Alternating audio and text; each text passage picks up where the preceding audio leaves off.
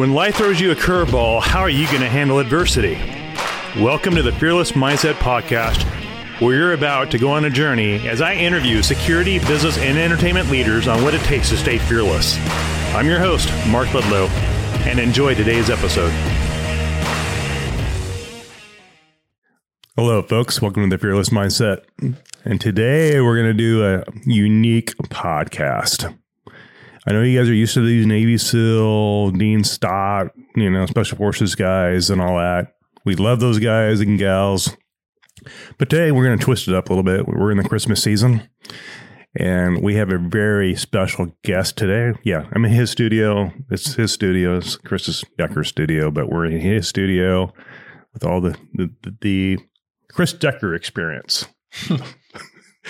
And Chris has built SalesCast, and with his former co-founder, and now he's the sole owner of the company, and he's running the ship now, and he's been through a lot of stuff to get here. You'd think overnight success, but it hasn't been for him. But he has a powerful story, and being that we're going into the Christmas season, I felt that the audience would love to hear your story on what it's like to, everybody deals with stuff during the holidays. I even dealt with it, grieving with my losing both my parents, it sucked, but it's part of life. And we all deal with depression, anxiety, substance abuse, all that type of thing. And Chris is not shy about his testimony. And I felt that you have such a powerful story that the audience would love to hear your story. And here's Chris Decker joining me in his own studio. So it's kind of a unique conversation, but I think it needs to be told. Thanks for coming on to my show in your studio. I'm right here, Mark. I've been here the whole time. I've been here the whole time. I've been ready. I've been ready. Just waiting for the invite. It's been years. It's been years, 2 years. Yeah. But what is your mental bandwidth like now that you've been sober? For how long now? You've been sober for a while. It'll be 4 years in March. Wow. What is your clarity of mind like now? That's a great question. Is that in life, it's inevitable that there will be pain, uncertainty, and hard work. Those three things are constants. And in childhood, and especially earlier on, we can get hurt. Others can hurt us, whether or not it was our fault. And those hurts lead to thought patterns and survival mechanisms that help us reconcile life and make sense of it all. And it helps keep us safe and protected. And then from those things which are called hang-ups, that can lead to habits, which a lot of habits you could say are good habits. Is exercise a good habit? Not if it's coming at the expense of your family and you're spending 6 hours a day ignoring your family training for something. Obsession. Would you say that's a good habit? Right. Would you say it's a bad habit? I don't know. But sometimes our habits become destructive. And those habits are usually what become the thing that someone says, you need to get help, or I had a moment of clarity and I just decided I'm never going to drink again. Like God delivered me from that. But it's usually based on something really external, something that has the problem is being caused because now I'm harming other people with this destructive habit, or they see that I'm harming myself continually with this destructive habit. My life has become unmanageable because of these destructive habits. And we need to dig back, and it's not just, okay, I'll be sober for 4 years in March. Like that's the thing. Like, oh, what is my mental bandwidth like? Well, actually, that was the first layer.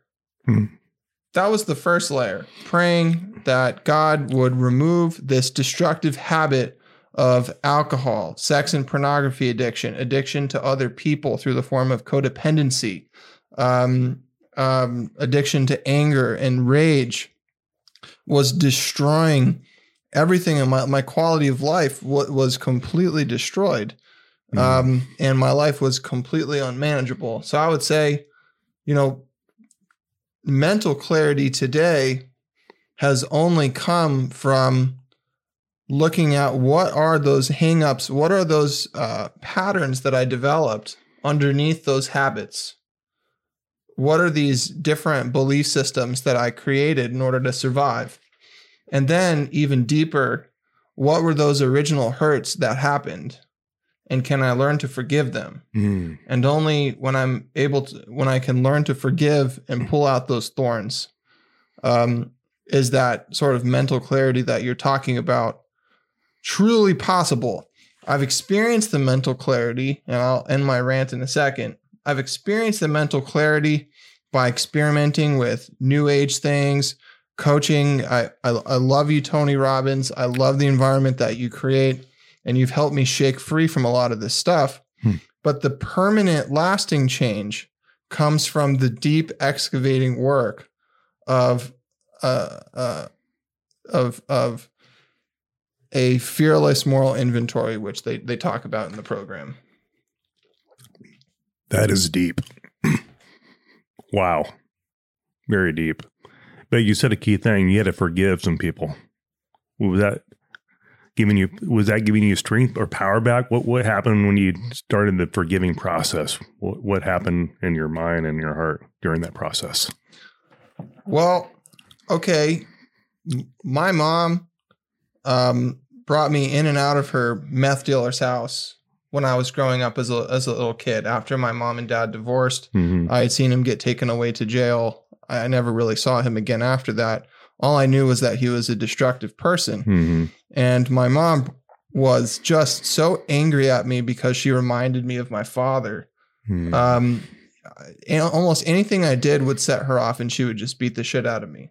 Just physically When she was on meth or in a manic episode from bipolar, just absolutely on rail on me.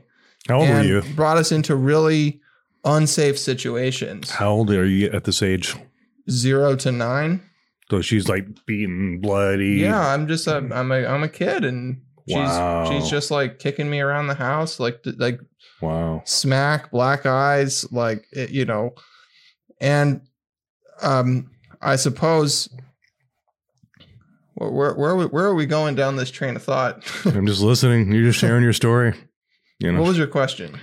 What was that like? Did she beat you to the pulp? Was she beating you up bloody at what age was this happening at? I mean, this is creating PTSD on you at a young childhood age. Okay, but how do you forgive? How do you forgive those kinds of hurts? I don't know. Like, there are easier things to forgive. Like, sure. I remember I shoplifted from a Trader Joe's. Okay. And I was made to bring back the stickers that I stole from the Trader Joe's and apologize to the manager, and the manager forgave me. That was pretty easy. That's a pretty easy act of forgiveness. Like, you have this kid, he brings back the stickers that he stole, and he looks remorseful, and like, okay, I forgive you. There's like easy forgiveness, but then there's like really hard forgiveness. I can say I forgive you, Mom, all day long, but it means nothing. It's surface level. What forgiveness does is, imagine this. By being resentful at somebody and carrying that and saying, I'm mad at my dad for abandoning us, or I'm mad at my mom for beating the shit out of me. And now I want retribution. I want justice. I want her to feel the same pain she caused me. And I think inside of all of us is we want that kind of justice. We want others to pay for what they did to us, because that's the right thing. It's the eye for an eye, tooth for a tooth. It's by the law. You know, if you murder somebody, then you are going to go in prison for the rest of your life. That is justice. We want justice to be served. What true forgiveness is actually doing is, because in this process of holding on to all this anger and wanting this justice, is I've been unable to recognize, for instance, in my mother, all the changes that she's made. She's been sober for like 15 years. Wow. She's been working on herself. She has a college degree. She's like, her literal job is working and serving homeless people. But I'm still stuck with my mom in the past. So Sure. I'm drinking this poison every day, expecting her to get hurt. I am drinking this poison of resentment, expecting her to get hurt in the name of this justice. So what forgiveness is doing is it almost has absolutely nothing to do with her. Forgiveness sets my heart free. Forgiveness sets my heart free, so I'm no longer drinking this poison. Wow. And I can let it go. And I relinquish my right to justice. So you're giving away the power. You're releasing the power of retribution by doing that. There's a book that I recently read called The Language of Deep Forgiveness, and I had Dr. Alan Gee. He spoke at one of my events at Saddleback Church that I was hosting. Yeah. And he poses this question: how do you forgive the unforgivable? How can a Jewish person who was in a concentration camp forgive their oppressor that killed the rest of their family? Yet there have been countless occurrences where those that were able to come to a place of forgiveness and release this have finally been able to move on with their lives. By staying in this place of unforgiveness, we stay stuck in everything. True. We cannot move forward. So the only way to forgive the unforgivable, there's a secret to it, is that you have to recognize the existential nature of the thing happening. My mom beat the shit out of me. That happened. I cannot deny the existence of that. That being said, can I existentially forgive and can I existentially accept that? Which means, can I just accept that this thing happened? And can I also at the same time recognize that according to my faith, Christ died for my mom too, and God forgives her. And so can I also existentially accept the morally unacceptable? Do I have to be okay with that? No. Can I let go of my need for justice? Yes. Do I have to forget what she did? No. See, a lot of people think forgiveness means forgetting. True. Have you ever had this happen in your life where, oh, well, I thought you forgave me. Why are you bringing that back up? Or why is that still a thing? I thought we could just put this all behind us. That's not how it works.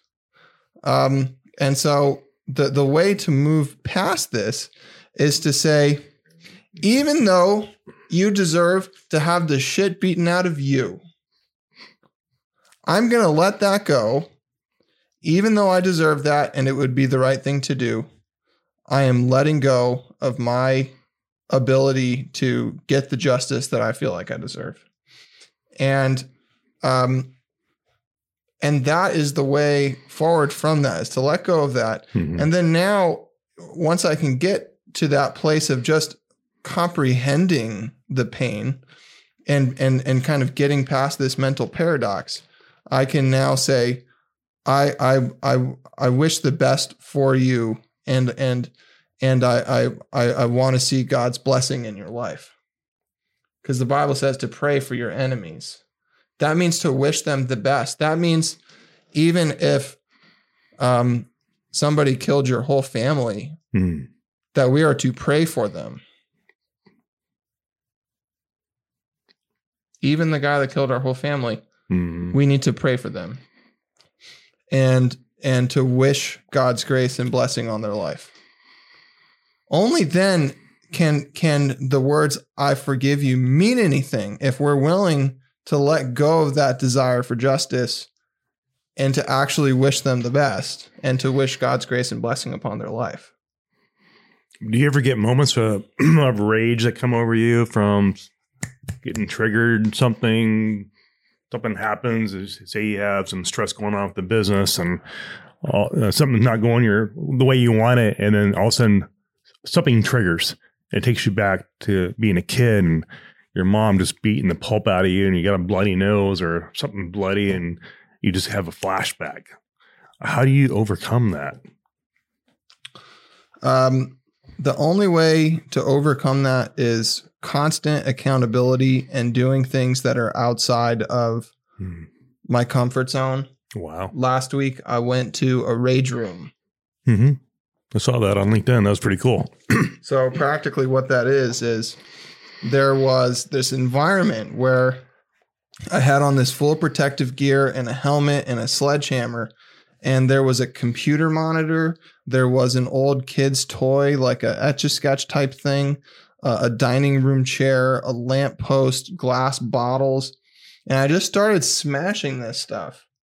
And the toy reminded me of my mother in this childhood that I felt that she had robbed me of. The dining room chair reminded me of someone else that I'd been resentful of. And to be able to physically express that anger and to yell in an environment where it's safe to do so, it's not safe for me to start smashing things inside of my living room. No. Right. And to flip tables and to scream. And that's what leads to people getting arrested. Sure. But these emotions need to be fully expressed somehow. Wow. Like we need to express the physicality of our emotions, which are locked up in our bodies. Interesting. And that happens through movement, physiology. There's wow. there's a triad of emotional state, which is focus, so what you're thinking about, language, the words that you choose, and physiology, which is your physical body. The fastest way to change your state, which is the quality of your life, is to change your movement. That's the fastest way. Have you ever heard somebody fake it till you make it? Oh, yeah. I always hear that one. If I were to start uncontrollably laughing, and because of your mirror neurons, you start uncontrollably laughing, if I have dark thoughts racing around in my head and I need to go outside to take a walk to clear my head, think about what we're doing. We are changing physiologically the state that our body is in by getting into movement. Once we start that walk, by the end of the walk, the thoughts are not there. Why is that? You clear your head out after that. How did that clear the head? Like you said, it was the movement. The movement, right? Exactly. And it's interesting that you bring that up because Ben Corson also discussed this on the podcast 2 years ago. Same thing. He said the best therapy is exercise. Goes for a mile walk every morning, and it does something psychologically to the body and what you described, the biology behind it and the chemistry behind it. It all works like magic. And that comes full circle today. You're explaining what Ben Corson explained on one of his talks because he tried committing suicide a couple times. And he's a pastor down up in there in Southern Oregon. And it's very ironic in how full circle does this come. And so many people are dealing with this issue right now. You're thinking about suicide because of the Christmas holidays. Someone just broke up with you or you're getting divorced. And, you're going to the bottle to fill that void in your soul. And you're realizing, it doesn't fill the void. What else do I do? What the extra substance? I mean, you've dealt with all that. And you come so far.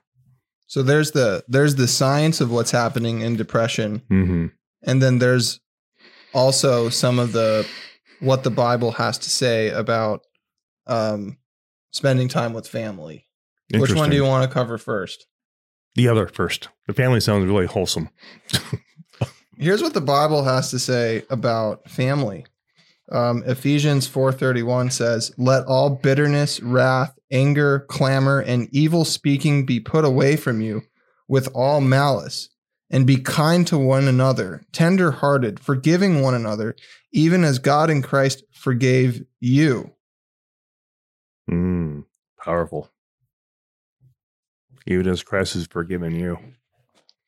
So, yeah, when Uncle George doesn't take out the trash on Christmas and it triggers something and you want to go fly off the handle, you have to recognize, be kind to one another, tender-hearted, forgiving one another, even as God in Christ forgave you. Here's another one. Here's a really hard one.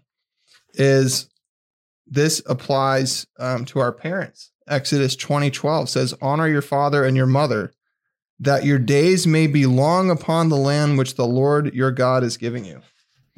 If you want to live a long, happy, and fruitful life, experience God's blessing, honor your father and your mother. How can I honor a father and mother that were so abusive to me? That's hard. That's a big one to overcome mentally. And then those that are in marriages, this one applies to our spouses. I heard something recently. The one of the biggest causes for divorce is actually, how do I put this? An inability to rewrite the script, an inability to reset goals and go through it again, because it's more convenient to go find a new spouse than it is to change or grow. Wow, what a trip. Didn't think about that. So here's the truth. Are you the spouse that God gave you? The lie that we believe is that going to find somebody else will fix our lives. We believe the lie that somebody else will fix our lives. And that's why that's why I went toward pornography. That's why I went to strip clubs. Okay. That's why I was engaged in infidelity, is I believe the lie that this hole that was in my heart would be filled with other women. I believe the lie. But here's what the Bible has to say here about marriage. Submitting to one another in the fear of God. Wives, submit to your own husbands as to the Lord. It's not saying become your husband's slave. This has been misconstrued. Submit to your own husbands as to the Lord. It means submit to God first. This is a priority thing. Submit to God first. For the husband is head of the wife, as also Christ is head of the church, and he is the Savior of the body.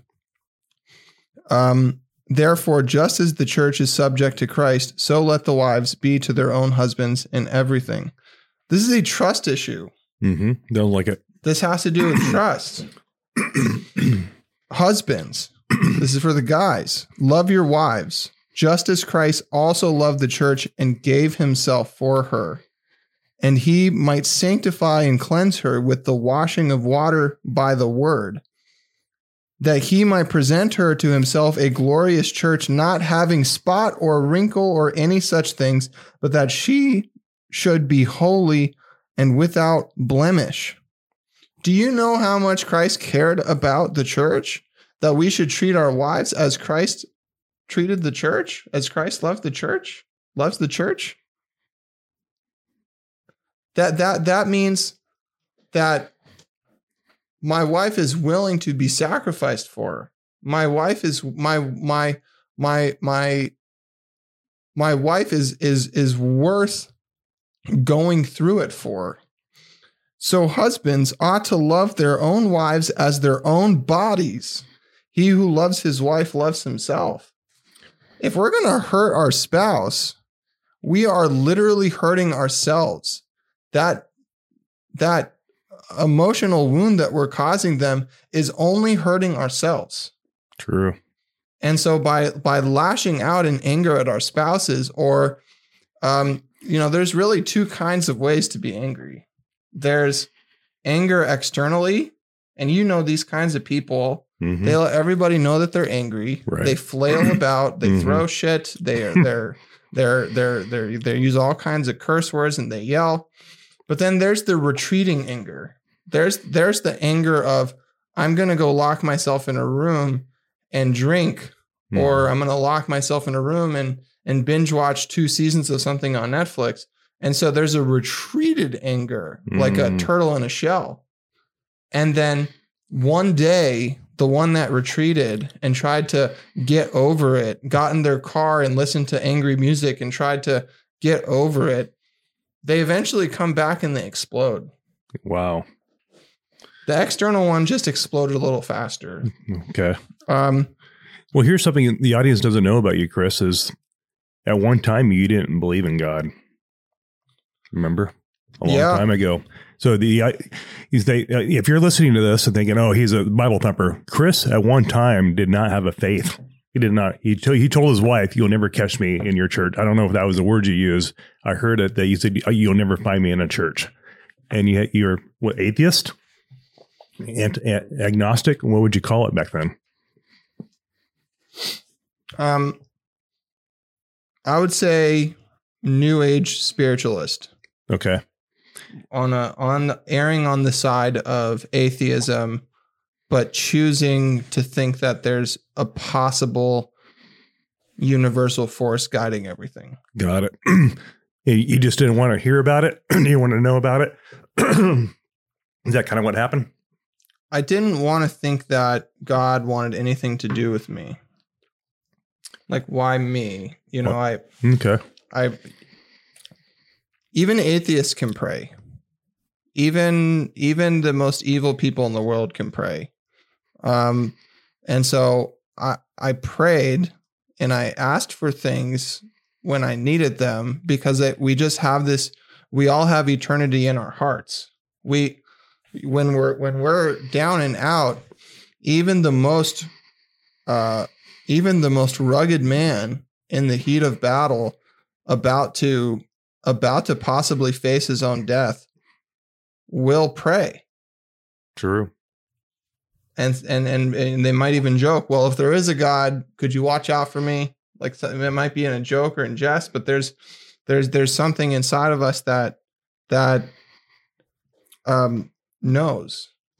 How about if you're, say, the person listening to this podcast and maybe an atheist, maybe they don't believe their life is worth living. Maybe they want to commit suicide during the holiday season because they just broke up with whatever, they lost their job or get laid off.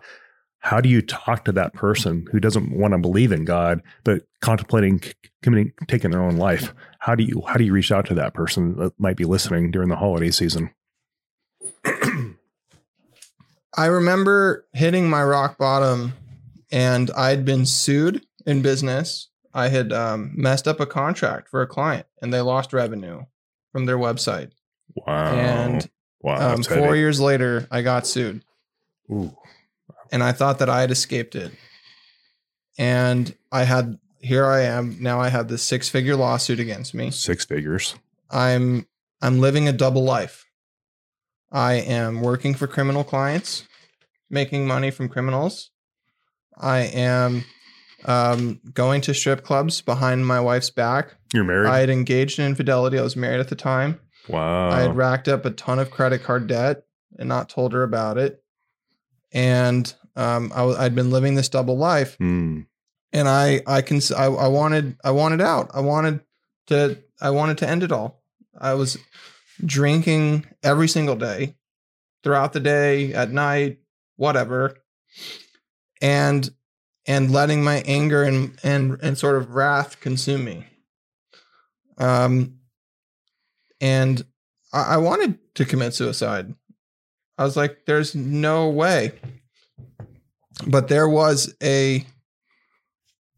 still was a small voice inside me that I was guided to give it one more shot. And if anything, I came to the realization that I needed to at least tell my wife what had happened and what was going on, the truth, so that she had the option to leave me before I killed myself.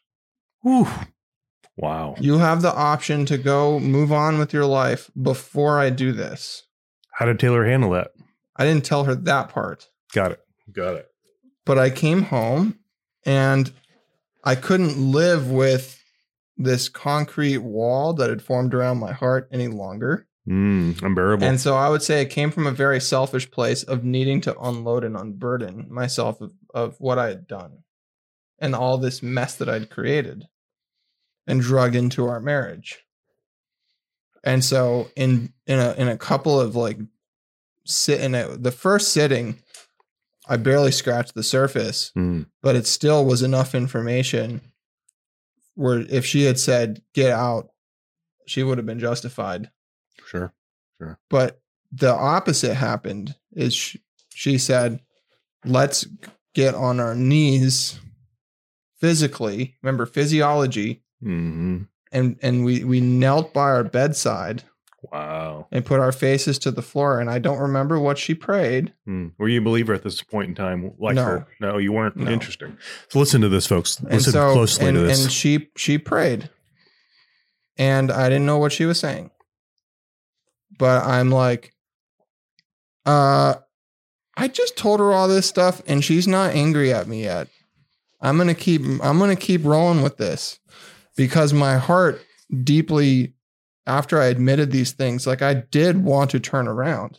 Mm-hmm. I didn't want to live in this pain anymore. Right. And we went to sleep. Wow. You went to sleep. She prayed.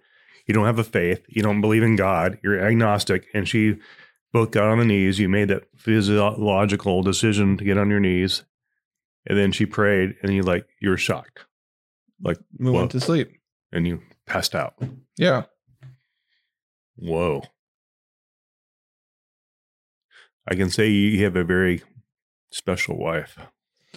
Yes. And so the only thing I'm truly qualified to talk about is my own story. Absolutely. And so I don't know what to say to you if you are currently considering killing yourself. But all I understand is that there was still a voice inside of me that guided me to take a courageous step for the benefit of somebody else. And it was for her benefit so that she could move on with her life even after I was gone. Because to be a widower, I didn't want to do that to her. I didn't want to make her a widow because that would be even more devastating, I thought. And so I would encourage you, if you're in that place, to think of what do you need to tell somebody? What sort of unfinished business do you have? Are there currently any people that would just be wrecked by you leaving? And I remember thinking everybody's better off without me because I'm such a screwed up and flawed person. I know what that feels like. Everybody's better off without me. All I'm saying is consider changing your physiology. Consider going on that walk on the beach. Consider reaching out to that person and making an amends with them. And I consider praying, even if you don't believe in God, or go somewhere in your faith walk, wherever that is.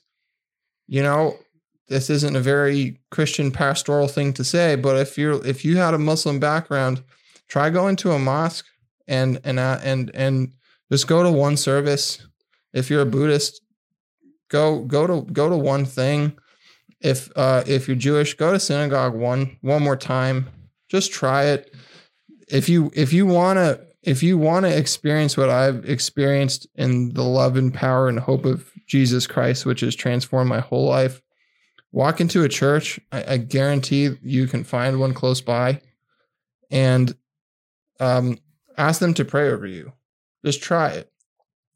Just try it one time. I remember, just try it. Wow. So, if you're going through the holidays right now, you just heard Chris's story. Everybody struggles with this. And I know the veterans have the highest suicide rate of any industry right now in the United States of America. They're killing themselves daily. You served our country. You are worthy of grace. And if you don't believe, that's fine. You don't have to believe. But like Chris said, just pray. Just try it. Reach out. Because right now, everybody's feeling pain right now across the globe. Turn off the social media apps and turn that stuff off. Turn off the negative impulses in the news cycles and all that. If it's dragging you down, if it really drives you to drink and all that stuff, think of other positive inputs in your brain. Positive input, positive output. And I'm a firm believer of that. And I think Chris has something he wants to share. I have a tool that I'd like to share. And it's the colors of our mental health. And we have green, yellow, and red, like a traffic light. Oh, okay. Gotcha. And if you're green, that means, okay, you're all good. You're in a stable mood. You're feeling hopeful. If you're in the yellow zone, this is like you're in a sad mood, no pleasure in normal activities, you're increased irritability, anger, having triggers, no energy, like you're at risk.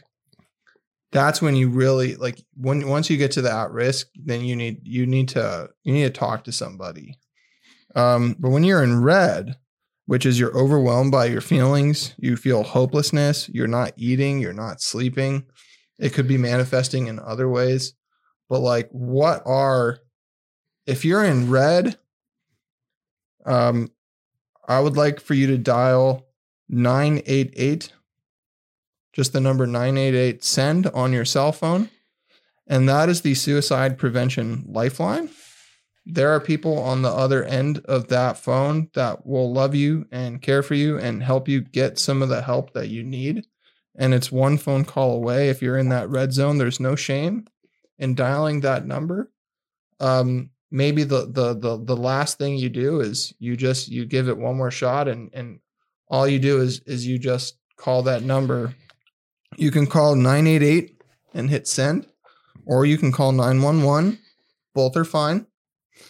Or if you want to call direct, it's 800-273-8255. There you go. There's definitely a tool for you guys to use. Text that number. And also, you guys know how to find me on LinkedIn. If you really feel that this podcast touched you in some way or you need help, you're really, this really opened up some emotions. You're balling on the road. You're listening to this. You need help.